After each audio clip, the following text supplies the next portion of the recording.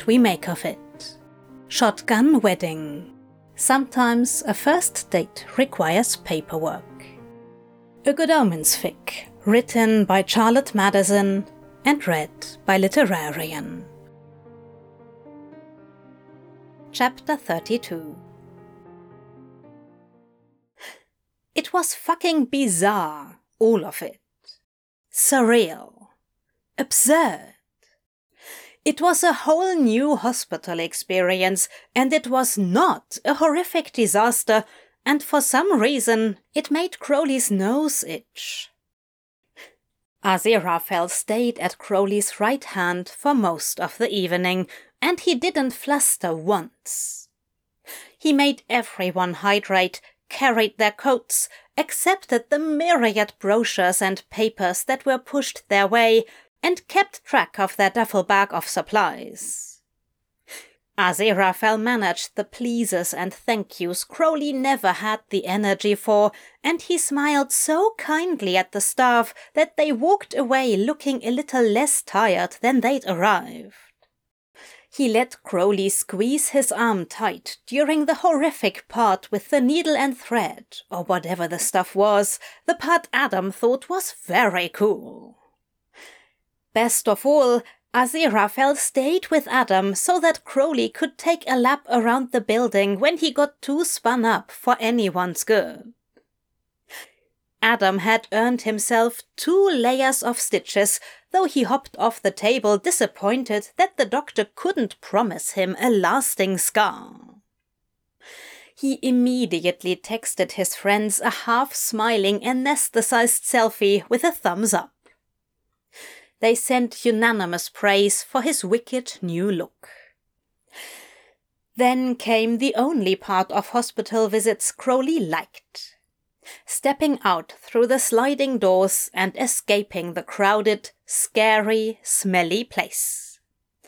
Even that was improved by holding his husband's hand. It was their first car ride altogether. Adam fiddled with his phone in the front. Crowley asked what everyone wanted to eat from the bag. With the eyes of all present, and a few swipes of his thumb, he arranged for emergency pizza to meet them at home. It was only 9:30. They'd made it in and out in record time. "What's another word for look, like when you're looking at someone?" Adam asked.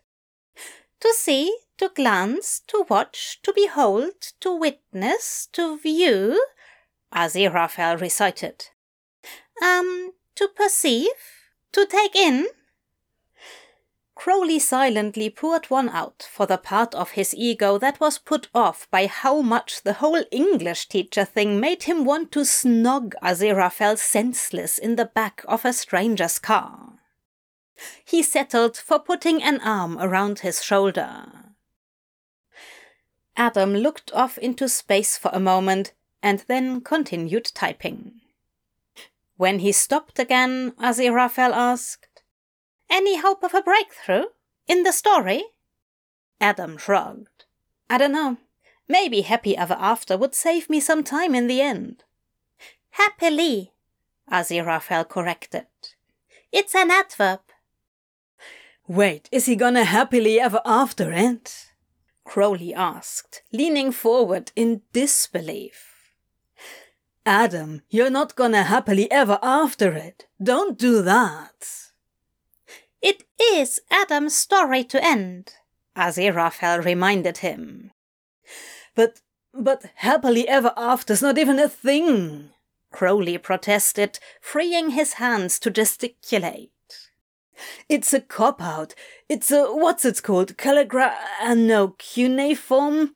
Petroglyph. No, anyway, it's your story, do whatever you want, but I'll be righteously pissed off if you end it like that." Adam twisted in his seat to look back. "I have to stop sometime, and they're in a happy place for now, so I figured maybe—" "No! It's a shortcut bullshit ending, don't you dare! Happy isn't a place. It's just a mood people get into once in a while." "You don't?" Adam said with a comical half a smirk. Ha ha, it still isn't a thing, Crowley argued fervently. Stories are just a series of problems, and if you magic away all the problems at the end, no more story. That's what Happily Ever After does. It pretends the problems stop, and that's why it always feels fake. Like a dead end. Your story's way too real for that. Aziraphale made his concerned teacher face. I hesitate to argue, but there's... Cypher, fuck, that's the word. Crowley laughed, relieved. That's what Happily Ever After is, a cipher.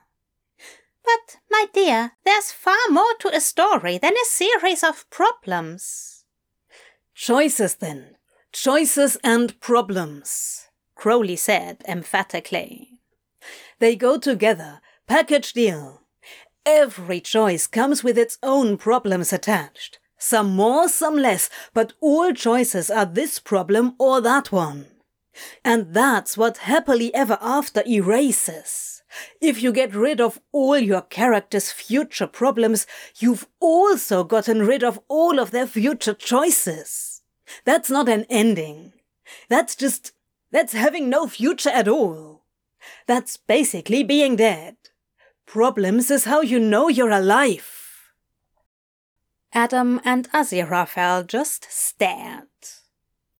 Crowley wondered, not for the first time, whether he was way out of his depth with this whole parenting thing.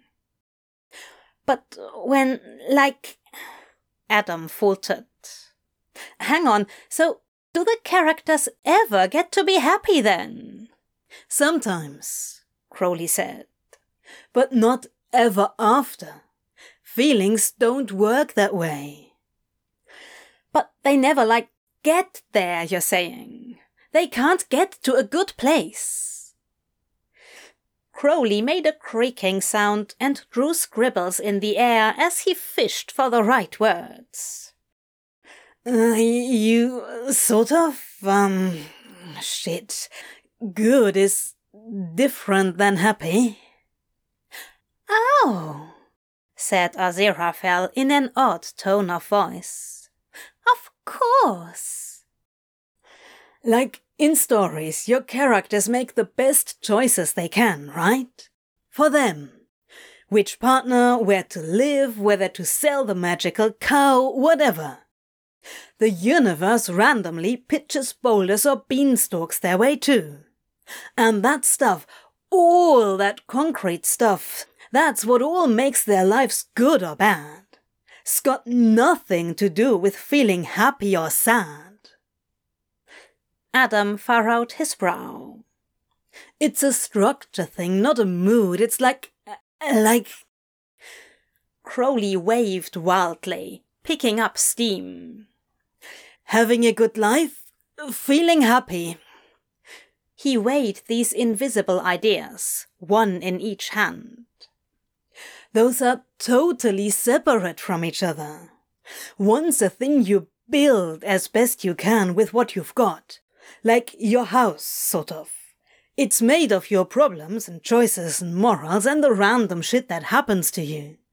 But happiness, that just hits you sometimes. Like the weather, 'cause it's a feeling. Comes and goes. It looks pretty, makes rainbows maybe, but you can't live inside it, can you? 'Cause it's not solid. Okay, said Adam, blinking. Happily Ever After's like trying to live in a cloud instead of a house. And that's why it's bullshit. Crowley concluded, feeling a bit proud that he'd flogged this ramshackle philosophy into coherence in real time. So, the real ever after is, you'll occasionally be happy, but you have to focus on building a life that mostly works for you more than on happiness. You make your choices, you accept the problems that come with it, the problems you want most, your chosen problems, And you take good care of 'em all till you die. Aziraphale caught Crowley's hand mid-flail and squeezed it very tight. Adam brightened up. Oh, like your plants. Exactly like the plants. They're my problem collection. And my bikes. And dog, said Adam. And dog, right. Perfect example. There's no such thing as a perfect pet, so you choose the one that destroys your house in a way you can cope with, and you look after it. And it makes you happy, Adam insisted, pouting with half his mouth. You keep skipping that part. I mean, pets and plants can make you happy sometimes, just not ever after. But you like them. You like them a lot. I think you're skipping over the good stuff and focusing on the problems and pain part. Life is pain, Highness, Crowley countered. Anyone who says differently is selling something. Goodness, Aziraphale interjected. That's a bit dark, isn't it? Princess Bride, said Adam. It's from a movie, Angel, said Crowley at the same time. And I cannot believe you haven't seen that one. I might have, but I don't recall the details, Aziraphale confessed. Inconceivable, muttered the driver. Movie night, Adam shouted, bouncing in his seat. Can we tonight? Crowley snorted. Do you have any idea how hard those painkillers are about to hit you? Here's fine, thanks. Anywhere along the curb.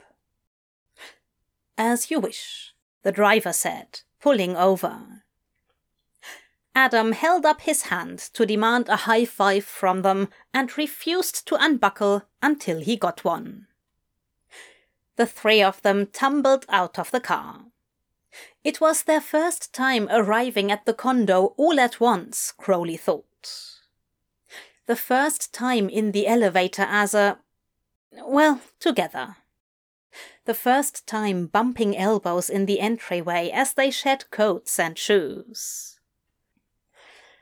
Adam flopped into the beanbag, still typing with his thumbs. Aziraphale disappeared down the hall and came back without a jacket, rolling up his sleeves to set out the dishes for dinner. Crowley leaned against the island to email teachers about homework extensions, and as he looked around the room, all of them just doing their own thing, just being at home, he thought, This, please, this. From his phone, he started Sufjan Stevens playing quietly on the stereo. Adam had liked dancing to it when he was little. With the emails dispatched, Crowley rounded the island and sidled up behind his husband at the sink. He fit his chin into the cozy crook-of-the-shoulder spot carved especially to hold it, and he hugged Aziraphale tight around the waist to trap him against the counter. Gotcha, said Crowley. Whatever, said Aziraphale, ruffling his hair. I'm not going to make much progress on the table this way. Sorry, I'm a bit of a kitchen koala tonight. Can't help it. You're to blame. Well, aren't you adorable? I am not. Koalas are bears and they are ferocious and terrifying. Help! Someone! Anyone! Aziraphale said, sounding not at all terrified. They're not bears, they're marsupials! Adam yelled from the far end of the living room. Crowley's phone buzzed. Pizza. You're lucky you've lived to tell the tale. Ah, well, better luck next time, Koala. It was hard to break away, even to go to the lobby, because that meant walking away from just about everything Crowley wanted in the world. It had all finally collected in one room, like rocks in a river eddy, and however long it lasted, he resented missing even a minute. The weekend was already short enough. The elevator was too slow. He bounded down the stairs and took them back up 2 at a time. When Crowley returned with the pizzas, Adam and Aziraphale were at the table, already tucking into... "Did you make a fucking salad?" Crowley demanded. Adam cracked up. "I knew it!" "It was not a great trial. I'm not entirely useless in the kitchen," Aziraphale maintained primly. "Half the ingredients are growing on the table." Crowley spat and sputtered while he set the boxes down. "Sit, eat," Aziraphale instructed him. "You've had a long night." Crowley did, floating in disoriented astonishment. He was unaccustomed to having anyone do anything for him. Ever.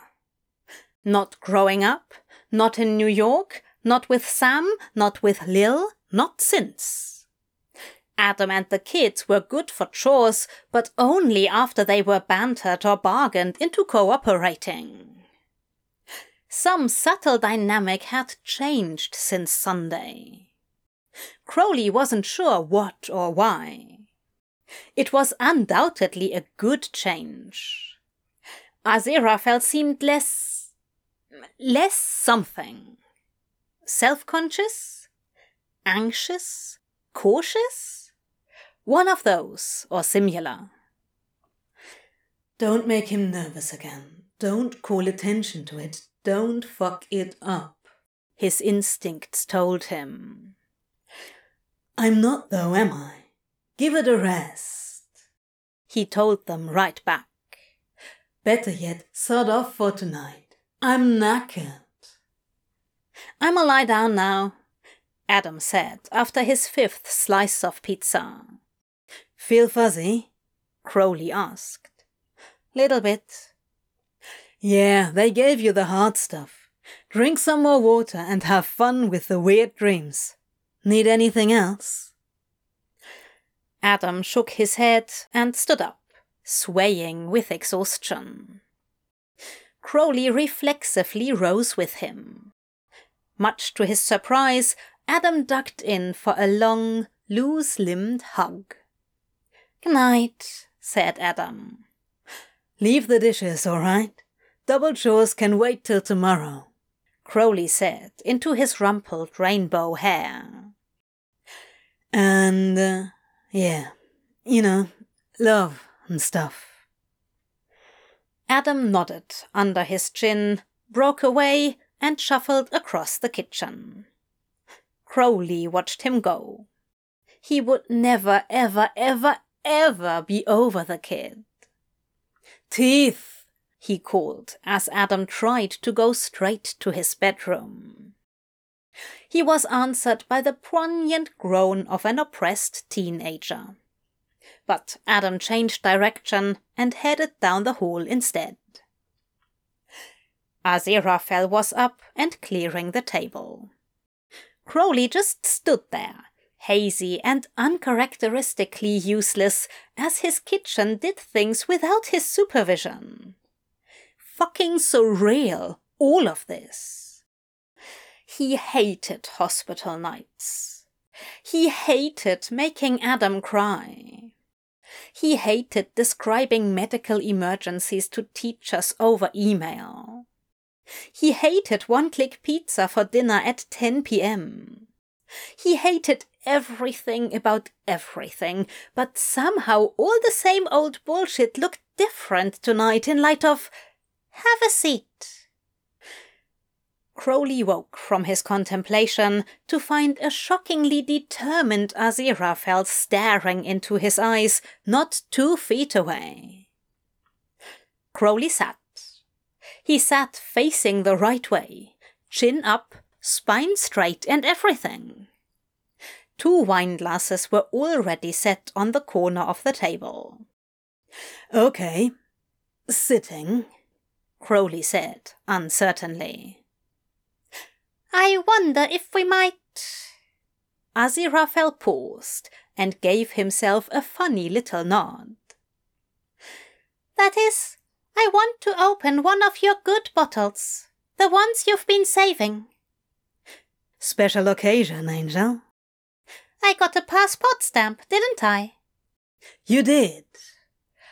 Crowley pointed to the back corner of the dining room. They're under the cacti there. Take your pick. Oh, and get the wine botherer, disruptor, the thingy, in the drawer. Yeah, right, Aziraphale laughed. It's what I said. Of course you did. I heard you, sweet pea. Thesaurus face. Kitchen koala. Crowley shifted uncomfortably in his seat. Despite the friendly tone, he suspected he was in for something. What's got into you, Angel? Into me? Yeah, you're so certain. Aziraphale hummed lightly as he turned bottles and checked labels. I'm sure I haven't the foggiest idea what you mean. You're not hedging, said Crowley. You always hedge. You're an expert hedger. Am I in trouble? Usually, but then that's none of my business, is it? You're not in any particular trouble with me. Oh, this looks lovely. What would you say to a Chateauneuf du Pape? Crowley made a broad gesture of approval and sat back, wondering what on earth he was in for. Let's uncork it, Angel. Aziraphale looked him in the eye and smiled. Thank you. I believe I shall. Because I want to. He brought the bottle over and cut off the foil, doing a little self-satisfied shimmy as it peeled away in one piece. Crowley sniffed. You've gone a bit bossy tonight. I mean, for the record, I'm into it. I had a few questions for you, that's all. Oh. Crowley crossed his arms and scoffed, even as his stomach sank. On a night like this, you hit me with a relationship discussion? Ruthless you are. We survived the last round, didn't we?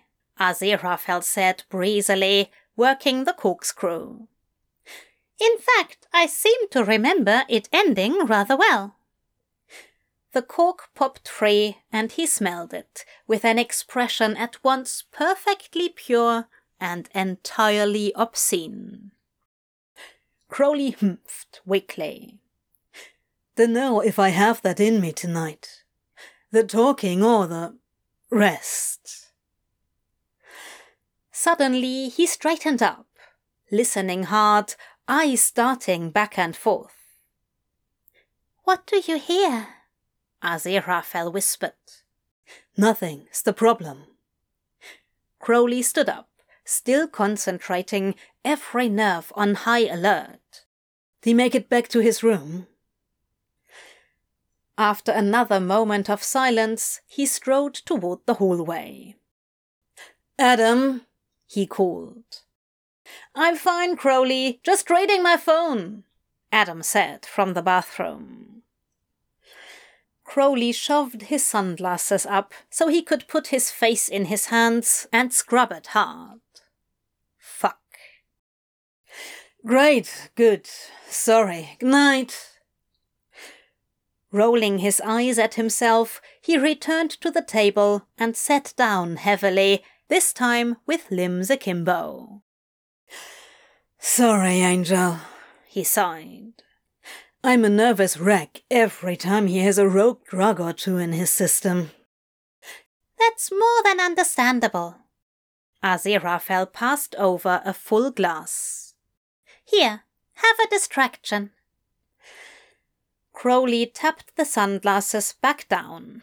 not yet ready to relinquish their protection. He tried to steady his breathing enough to smell the wine. Aziraphale sat down with his own glass just around the corner of the dining table. Their legs slotted together naturally, without sparks or suggestion, merely warm and familiar and fitting at the end of the night. Down the hall 2 doors opened and closed, first the one, then the other, and Crowley exhaled slowly.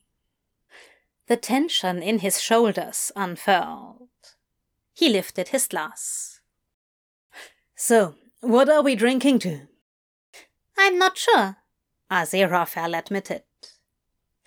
What's a more realistic alternative to happily ever after?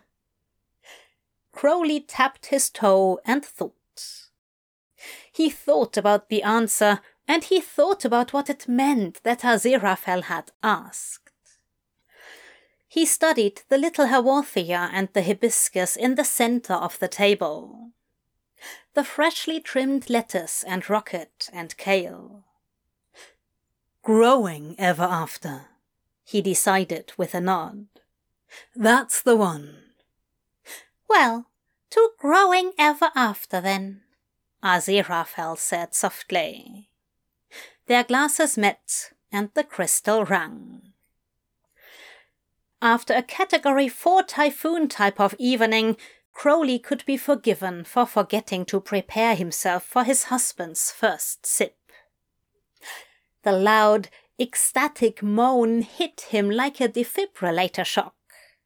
Clear, his mind barked, and he willed his heart to restart.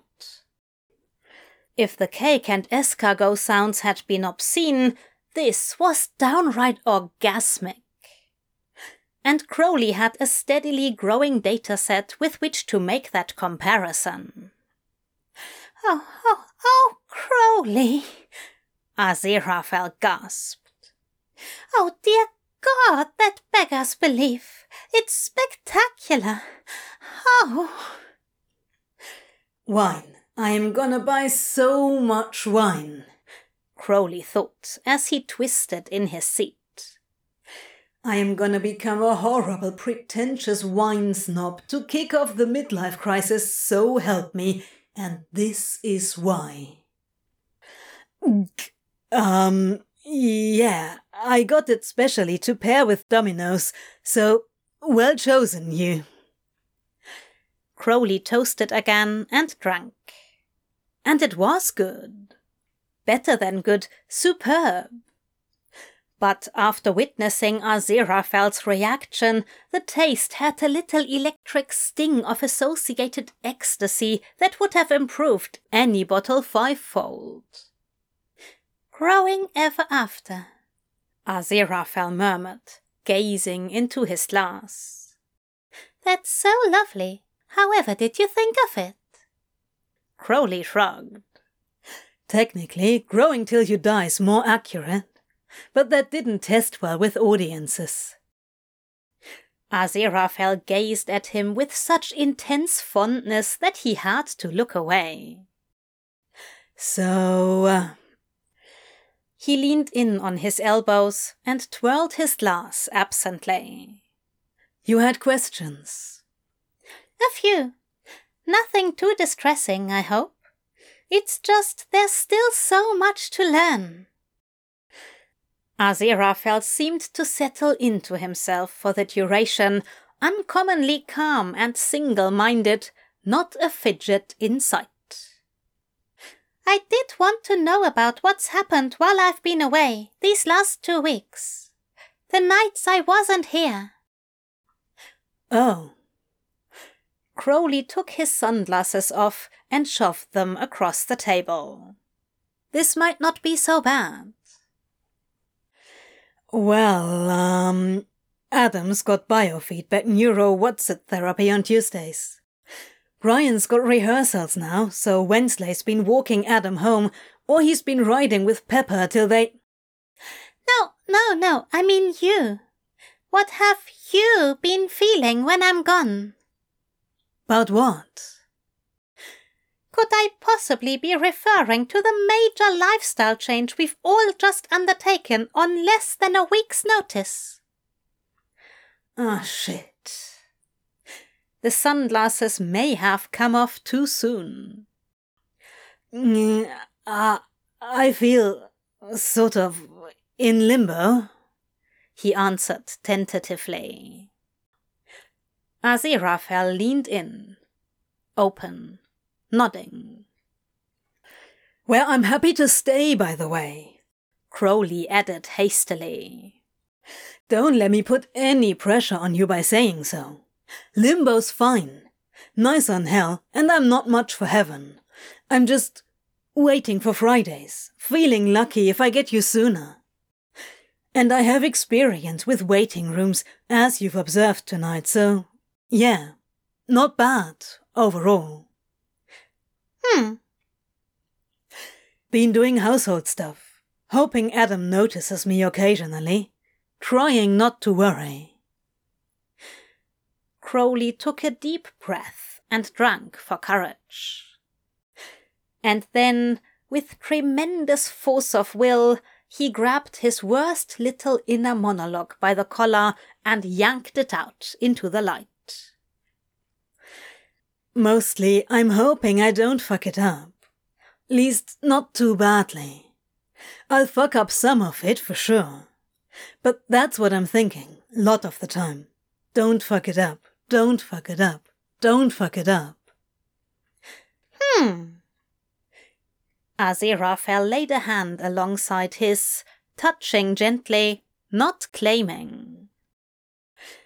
So yeah, it's basically how I've been spending my time. Well, that and tossing off in the shower, but I blame you for that. How very flattering.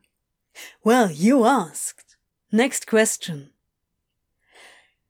Now it was Aziraphale's turn to fortify himself with a long drink. His eyebrows converged as he thought through whatever he planned to say. Crowley, what do you want? He finally asked. He let his fingertips rest gently on the back of Crowley's left hand. Small questions only tonight, eh? It could be a small question if you want it to be. Least let a guy get tipsy first, Crowley mumbled. It needn't be everything you want, just something you want. I'm curious what comes to mind. Crowley let his eyes drift ceilingward. I actually studied for this one. I might be able to handle it.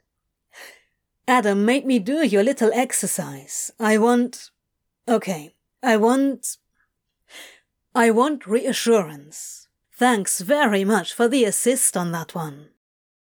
He started counting up on his right hand. Adam, you, a family, growing things. Or maybe good riding weather on the weekends. That last one's a toss-up. Aziraphale chuckled. You can have more than 5 if you need. Not allowed. He was really strict about it. And you spent 1 each on Adam and me, and also a family? Oh yeah, family, yeah. Crowley couldn't help nodding adamantly, hard and fast. That's its own thing. Everyone together. That's different from each alone. And I always wanted that. Aziraphale clasped his hand in earnest now, unconsciously pressing at intervals. Wanted kids even when I was a kid. And a home life too. The good knives, the slow cooker, matching towels, great knees, tooth fairy, all that rot. Always wanted it, always. He looked over his shoulder towards Adam's room without meaning to. I see. And Aziraphale, all glowy and soft, really did seem to see.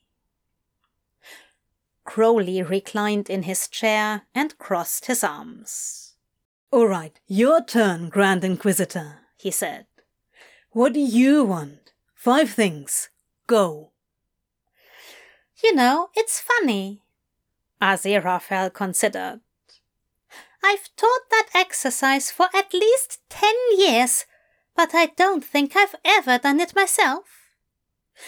I'm not swift at coming up with lists like these off the cuff. You might have to give me a few days, but I'm working on it. No rush. Take your time. By way of a sneak preview, though, you're on the list, Aziraphale added. Possibly twice. Twice? Crowley grinned broadly. Well. Aziraphale glanced down and smiled a little secretive smile, which Crowley liked very much. And, Crowley topped off both their glasses. How have you been feeling, apart, on those days? Little peace and quiet's nice, I expect. The secret smile gave way to open irritation. Oh, bother, I hardly know. I feel so out of touch with myself when I leave here. It's like sailing through a thick fog. See? That's what I mean. That's limbo. Crowley pointed at the wall with one hand and waved his wineglass wildly with the other. It's like sleepwalking. It is, isn't it? I try to ask myself how I feel or what I want, and I might as well be shouting into the eternal void.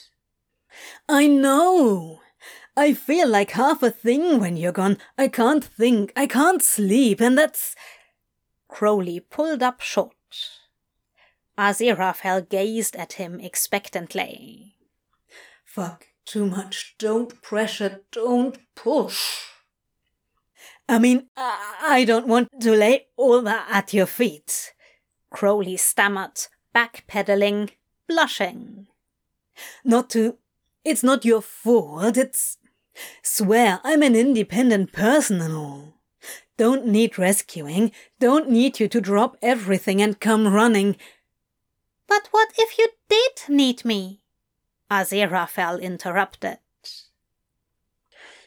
Crowley was derailed from his line of reasoning like a toy train skipping its wooden track. A long escaped him slowly, steam puffing from a little overturned engine. Would that be so bad? Asked Aziraphale. I mean, it's not a good look, is it? Crowley said, knowing it was probably the wrong thing to say. Everything was. Not a good look. It's not sustainable, though, needing people, is it? They've got their own shit to deal with. Once in a while, maybe, but I don't want you to think I can't function when you need a little space for... Crowley. Aziraphale was getting that stern look about him that went straight to Crowley's undisciplined spine. Would you ever in a million years tell Adam that needing something was not a good look? That it's unsustainable? Would you tell me that? The silence was awful. But Crowley couldn't find a word, a sound, or a squirm to hold it at bay. You know, I can't think of the last time anybody needed me for anything, said Aziraphale matter-of-factly. Oh. Comes of being a youngest child, I suppose. My family hardly noticed when I left. Even Tracy only needs me for the odd jobs, heavy lifting, emergencies. And the men I've spent time with, they've always made it clear that they could take me or leave me. That we were independent from each other. I could never find any way to help or be of use. I never added anything to anyone's life that they couldn't have managed on their own. And that's left me nothing to do in relationships but wait for the clock to tick down the hours until they tired of me. Crowley made a weak, distressed sound of disbelief in the back of his throat. He slumped forward. He saw. As a result, I have grown accustomed to being alone, even in relationships, Aziraphale went on. But I've decided that I do not want to be alone in this one. You are not giving me some great gift by protecting me from your needs, Crowley. That's not what I meant, Crowley half whispered, rocking in his seat. You see, I want this to be different. When you ran after me in the park, when you rescued my books, you see, that hasn't ever. Here, Aziraphale's voice quavered and nearly broke for the first time. When you made space for me here, as if I belonged, as if I could fit into your life somehow, almost as if you'd want to be reminded of me when I was gone, I thought you might possibly, well. He drew himself up with a breath. A great deal of this experience is brand new for me, but that, perhaps, most of all. It's what you deserve, though, Angel. Bare fucking minimum. Crowley swallowed painfully. But also, there's a lot of need in here. I'm a lot. Isn't it probably too soon to roll that stuff out? Too much pressure for you? You don't scare me, Anthony J. Crowley, said Aziraphale with a knowing look. Oh, no? No. I should very much like to find out how it feels to be important to my partner. And I want you to be the one to show me. Crowley gaped, stunned by Aziraphale's confidence as much as his assertions. I'd show you. That is, you could, if you'd allow me to take care of you for a fraction as much as you've taken care of me, Aziraphale concluded with a decisive little nod. You're not often taken care of, are you, darling? Crowley twisted up his mouth and shook his head. Nah, not my thing mostly.